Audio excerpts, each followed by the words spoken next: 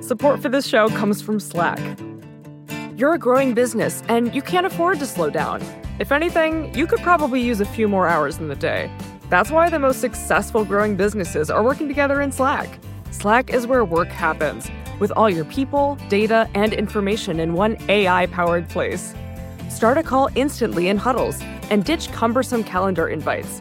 Or build an automation with Workflow Builder to take routine tasks off your plate. No coding required. Grow your business in Slack. Visit slack.com to get started.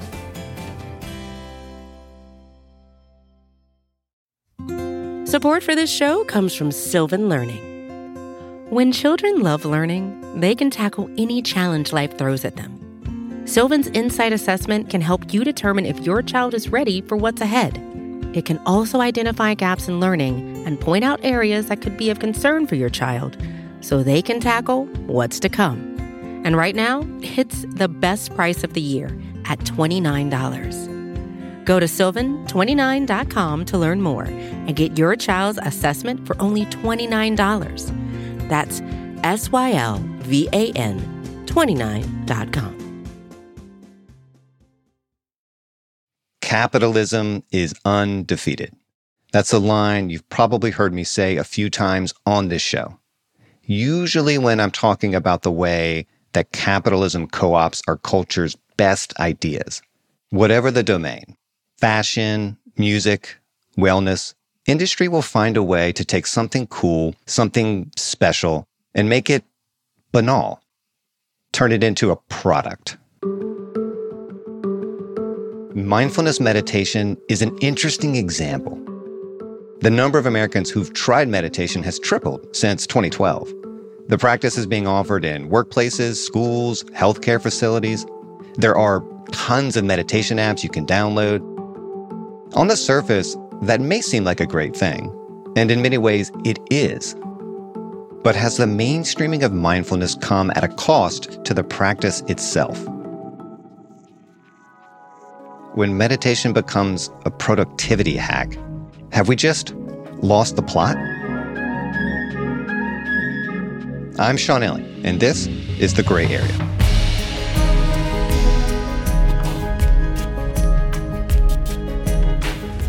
Today's guest is Jon Kabat-Zinn. He's a scientist, writer, teacher, and the author of several books. Most notably, his mega bestseller, Wherever You Go, There You Are. It came out in 1994 and has just been republished as a 30th anniversary edition. Jon is a pioneer of the mindfulness movement in America. I've followed his work for a while, and I've always found him to be an uncommonly thoughtful and generous person. So, on the anniversary of his book, I invited him onto the show. We had a wide-ranging discussion about mindfulness. We talked about what it means to him, why it's so damn hard to practice in everyday life, and what meditation has come to represent in our culture.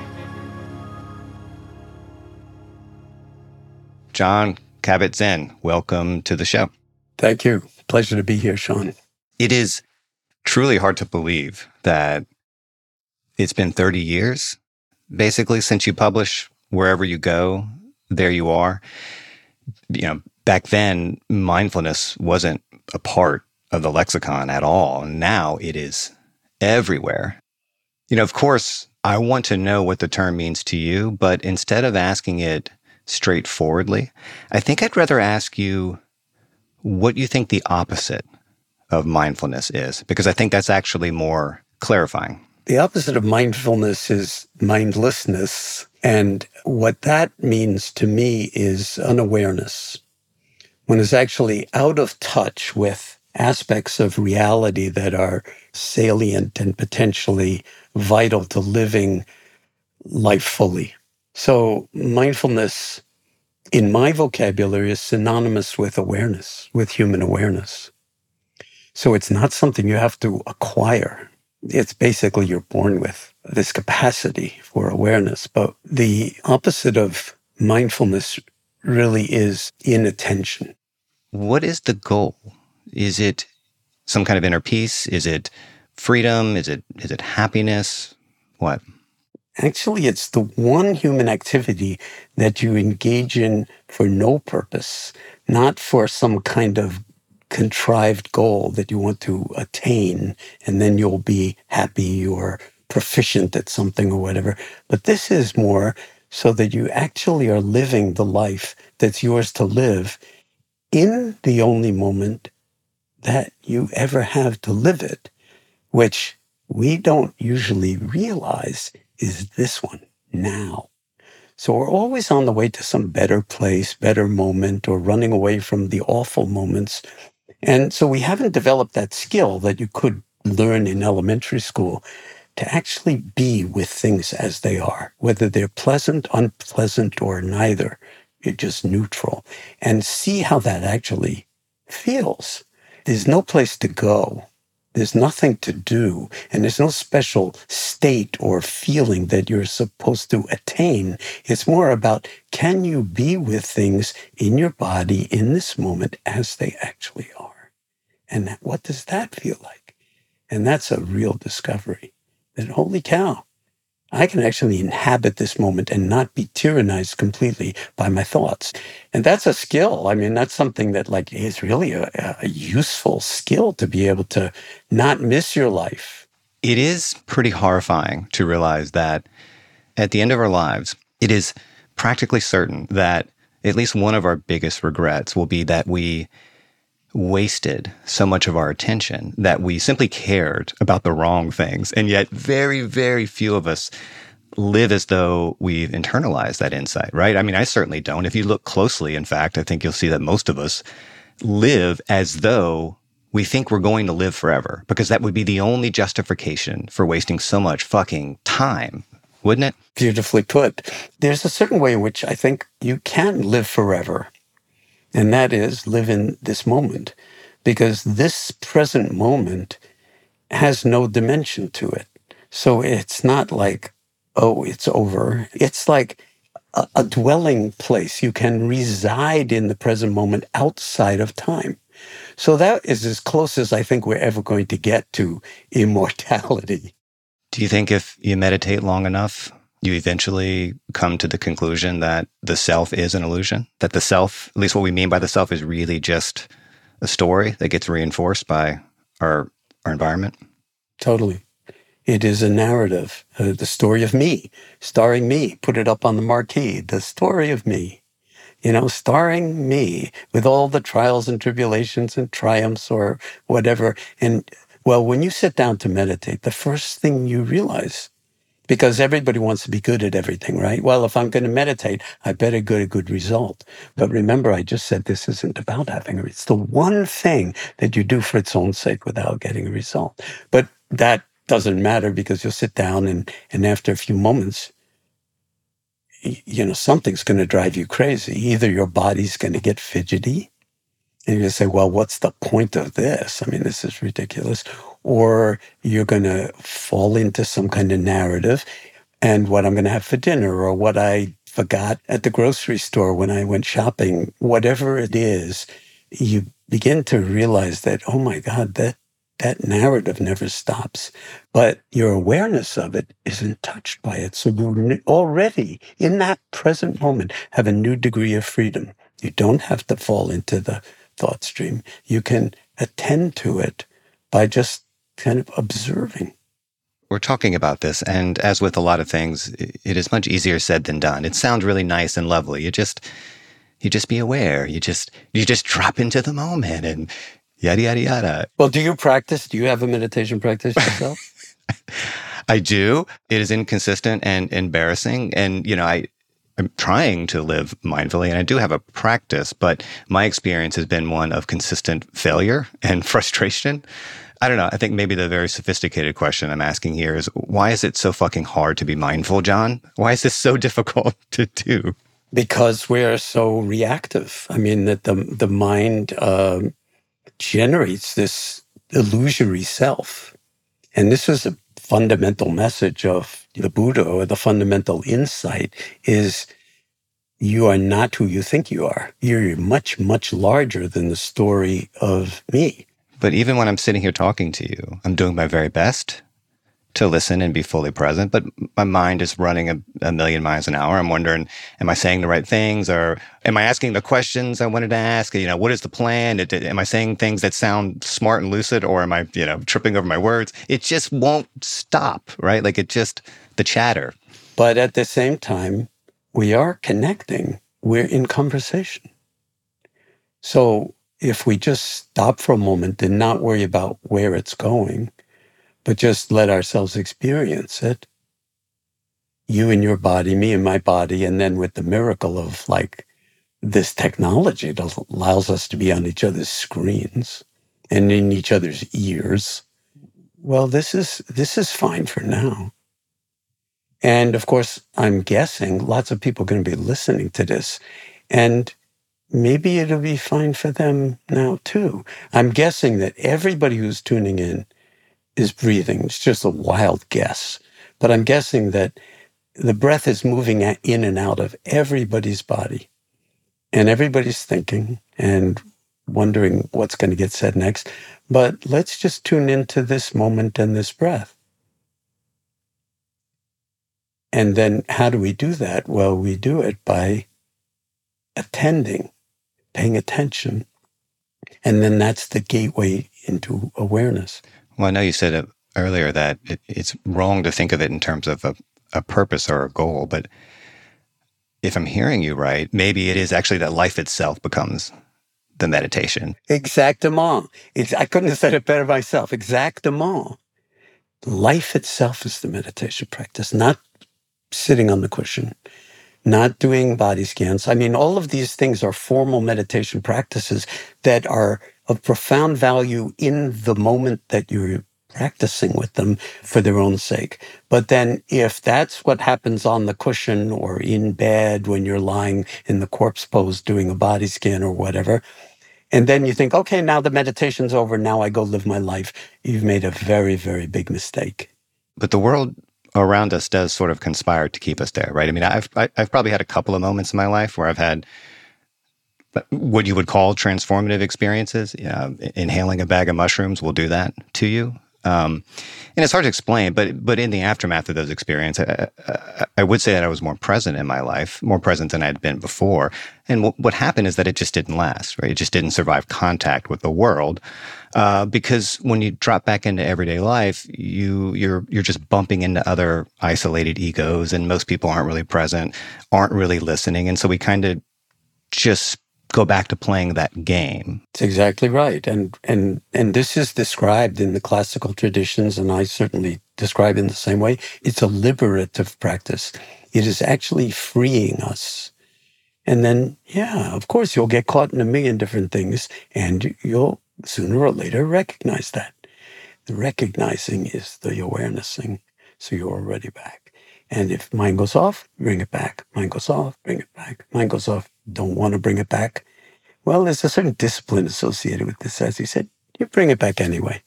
And especially if you're doing this, tuning the instrument on the meditation cushion, after a while, that does become more your default mode. You live in the room rather than living in the agitation of your conceptual reality.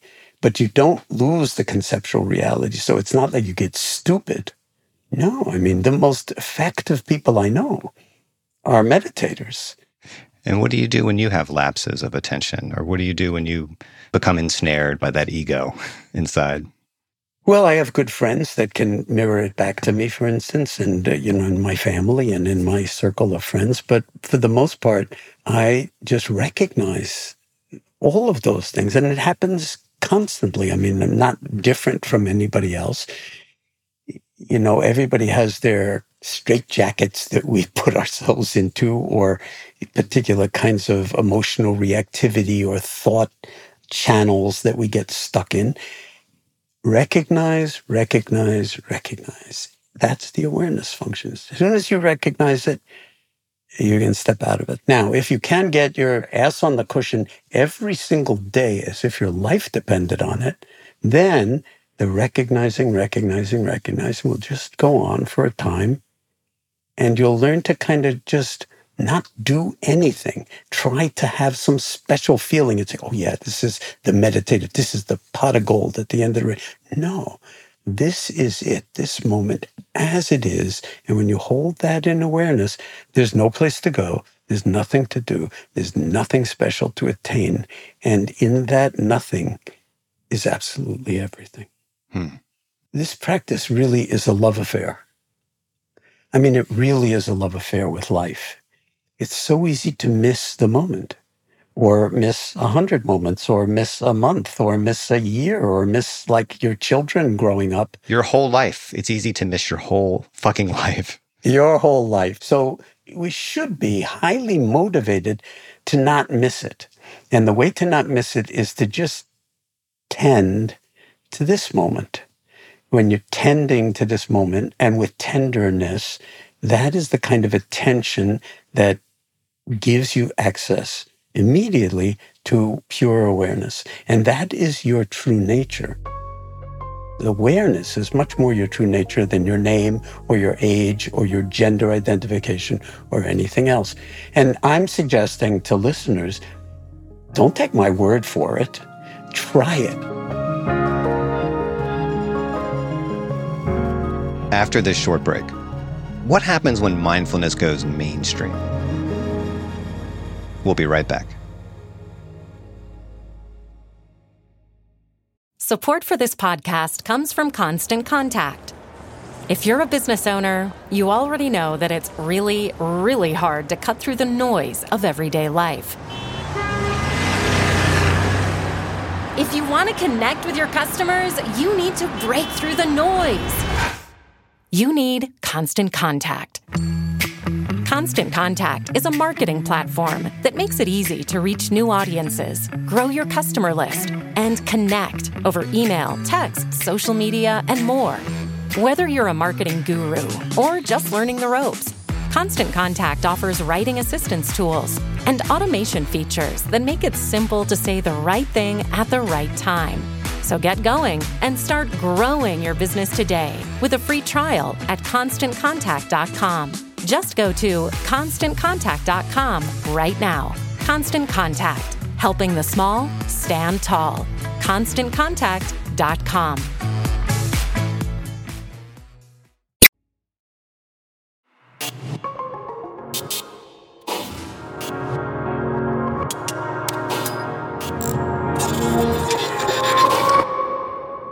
I'm sure you've heard this term, McMindfulness, which is meant to capture how mindfulness practice has been co-opted by industry. I'm curious, what do you think about this and the kinds of problems it's created in the broader mindfulness movement? Or do you think it's created any problems at all? To tell you the truth, no, I don't think it's a big problem.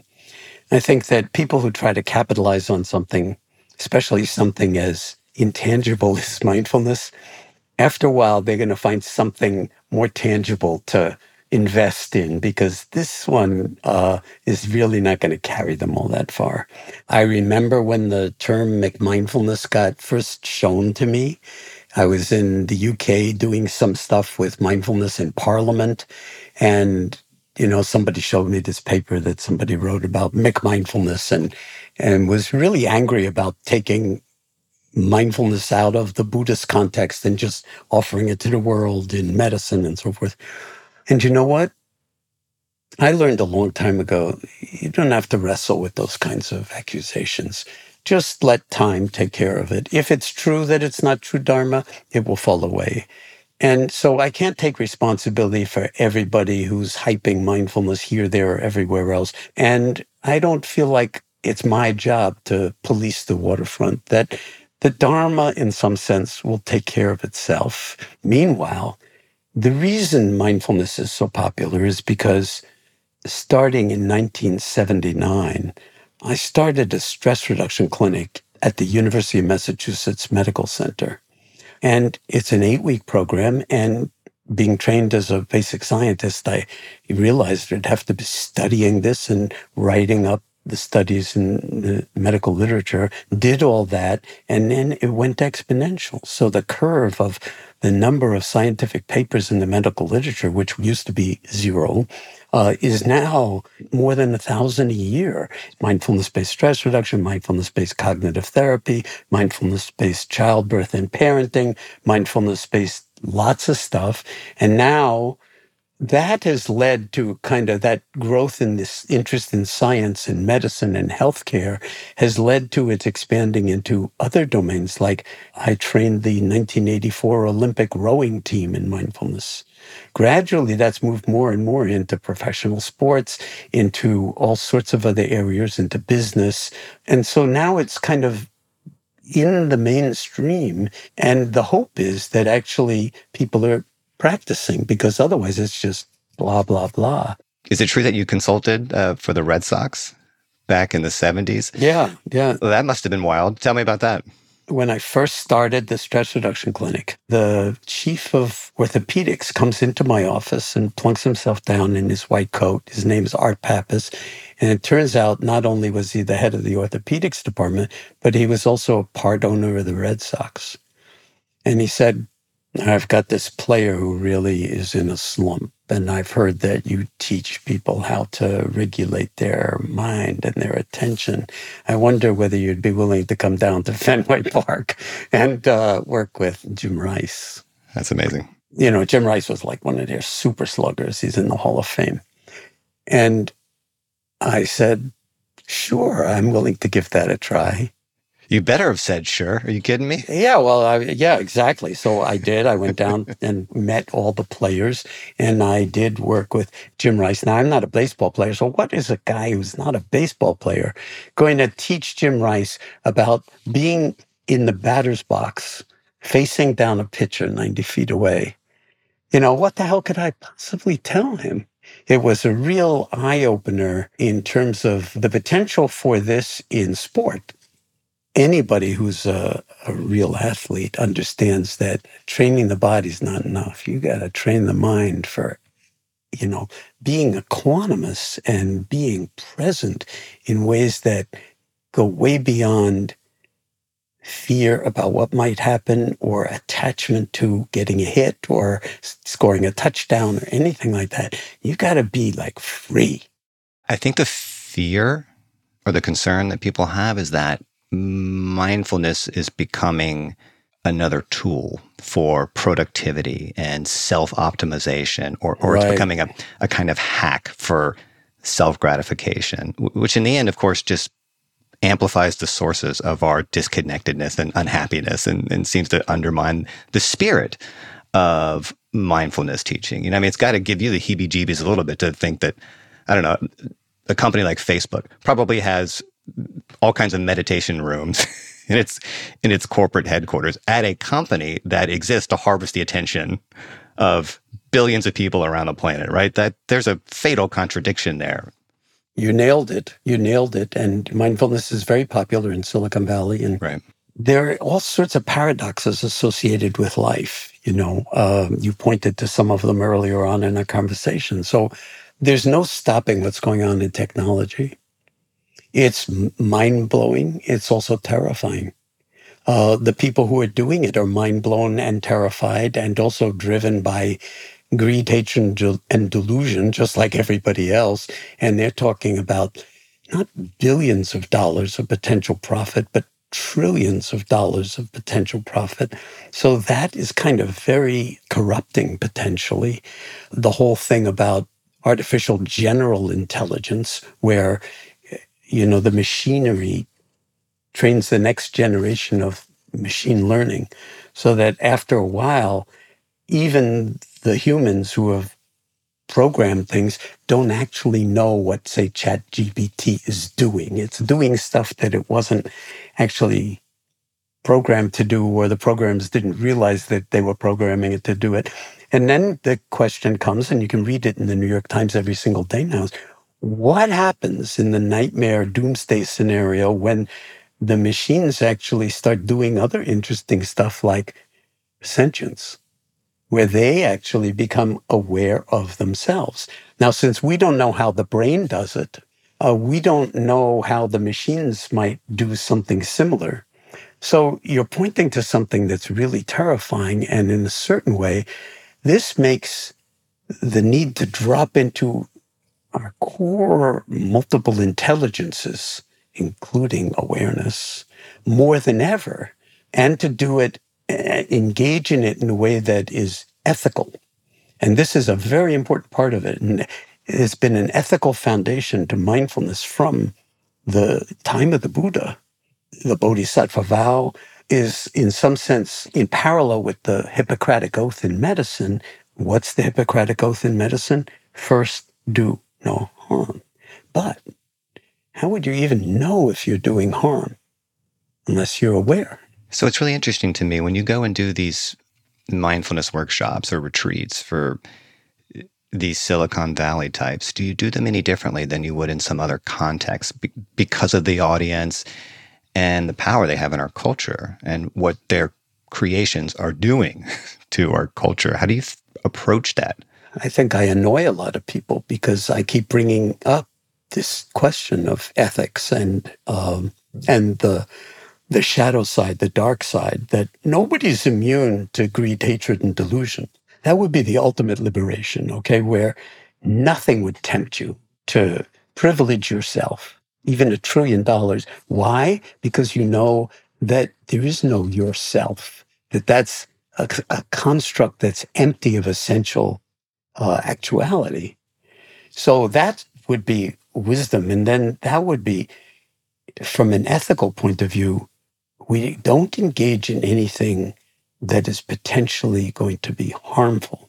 And we don't know how this is all going to unfold. So without getting hysterical or into nightmare scenarios, the more we can bring ethics, compassion, mindfulness to this unfolding, the more we can at least, I think, tilt things in a direction of minimizing harm and maximizing well-being for all, not for a privileged few.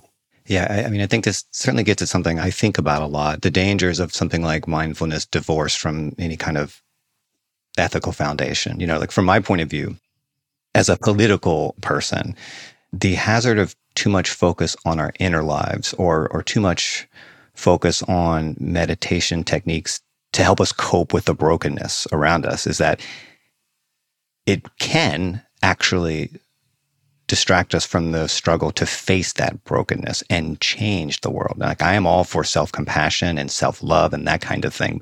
But if your journey inward doesn't eventually lead you away from your ego and toward the world around you, toward the people around you, then it's a dead end ethically and politically. It's never wise to prognosticate about the future. But I do feel like the stakes are incredibly high at the moment on the planet as a whole for us to wake up and practice medicine for the world, okay? In other words, bring the Hippocratic Oath to the planet. First, do no harm. So let's roll back all the ways that we see ourselves doing harm. If you were like really just going into business for maximizing the amount of money that you could make, well, of course, high tech would be one. But let's not forget arms manufacturing. We're building autonomous weapons where, the killing is actually going to be a function of AI and not even, a human being pulling the trigger. I don't know what the ultimate difference to that is going to be to an innocent child or a woman trying to cross the street. But this is the world that we've created. We've created it. We can create something else. We're in a new world. In a new world. This is not 1979. The stress that we were dealing with in 1979, it seems like 1979, it was like paradise compared to what we're dealing with now. And we need to be up to the task. And all human beings who want to participate in this kind of thing need to ask deep questions about who we are and what we love. And then enact that as if not only our lives depended on it, which they do, but the world depends on it, which it does.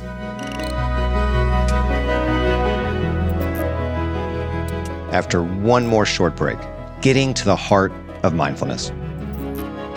We'll be right back.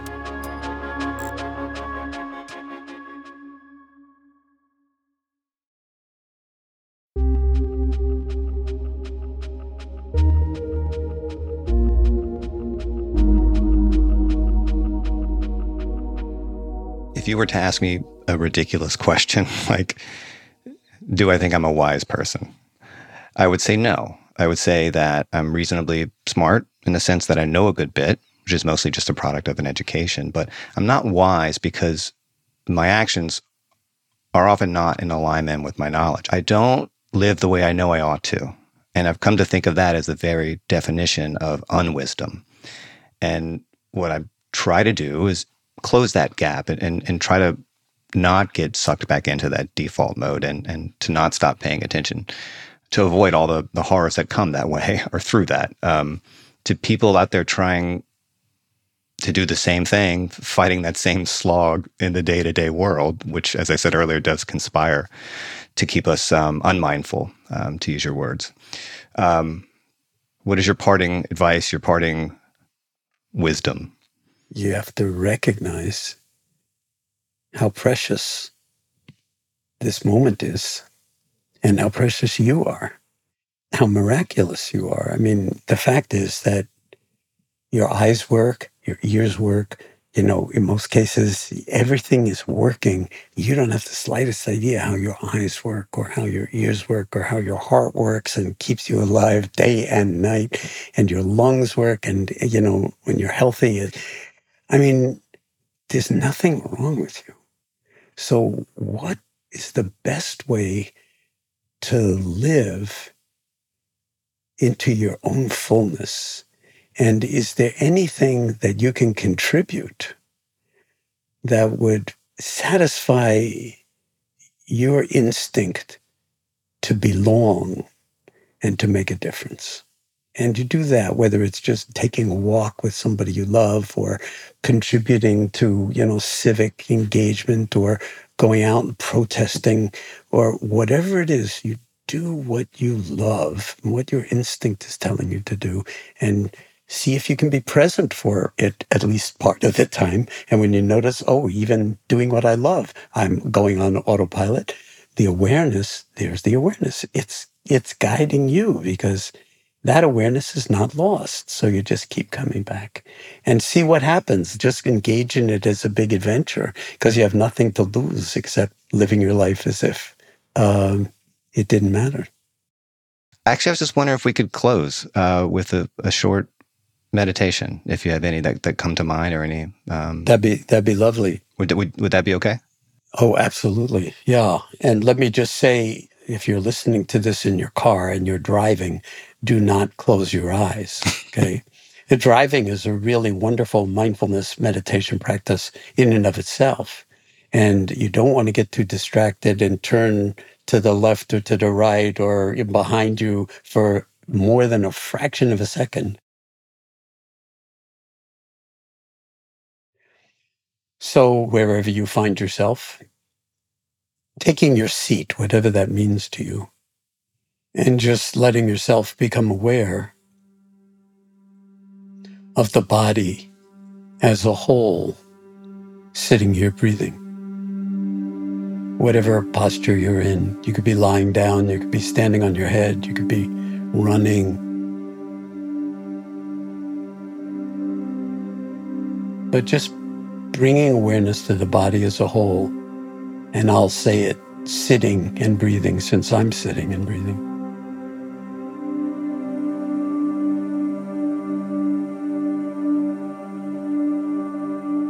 And noticing that it's possible to actually, without any effort, hold it in awareness, embrace the body in awareness, feeling whatever's here to be felt. In other words, the entire sensory universe of the skin, from the head, the body, from head to toe, the skin, the arms, the legs, the torso, the whole body sitting here, and it's exchanging air with the world. And it's not really fair to say that you're doing it, because it happens in your sleep. And no one ever forgets to breathe and dies. So it's more like you're being breathed than you're breathing.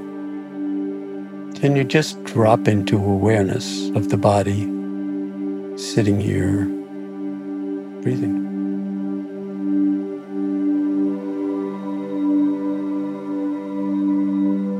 And ride on the waves of the sensations in your belly or at the nostrils or wherever the breath sensations are most vivid.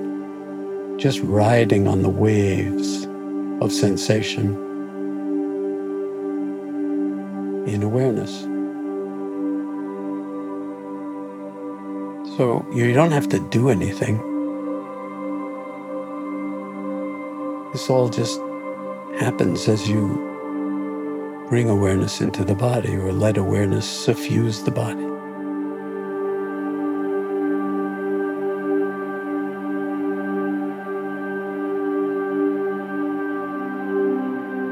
And then the mind will do, of course, whatever the mind will do. And your assignment, if you choose to accept it, is to simply let thoughts come and go, let emotions come and go, like storms in the mind, or clouds, or birds flitting through the sky. They're just events in the field of awareness. And you take up residency in awareness itself, letting it become your address, your domicile, your place of residence. Here, now, outside of time, in this only moment.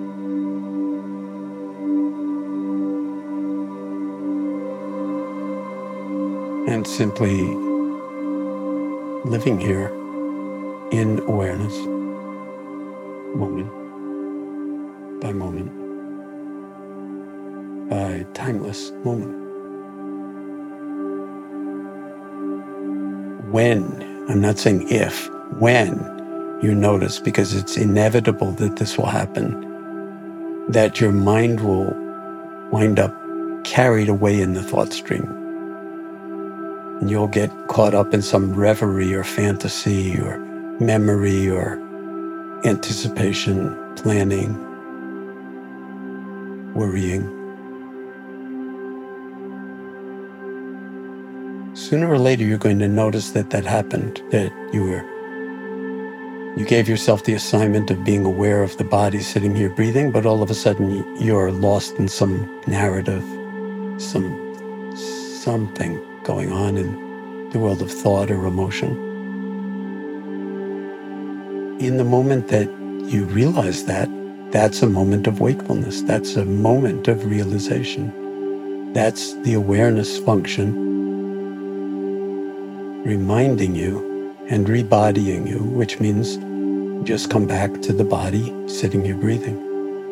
You don't criticize yourself for having had your mind wander. You don't pursue what was on your mind. You don't reject what was on your mind. Just let it be, and you come back to taking up residence in awareness itself. And if the mind wanders 100 million times, which it certainly will, every time the invitation is the same. When you realize that it's gone off someplace, noticing what's on your mind, noticing the emotional charge as well as the content without thinking more about any of it.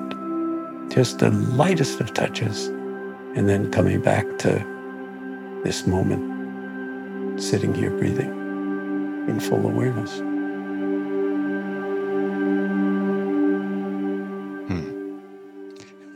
That was lovely. The one and only Jon Kabat-Zinn. Thank you so much for coming in today. My pleasure, Sean. Really, it's been wonderful having this conversation with you.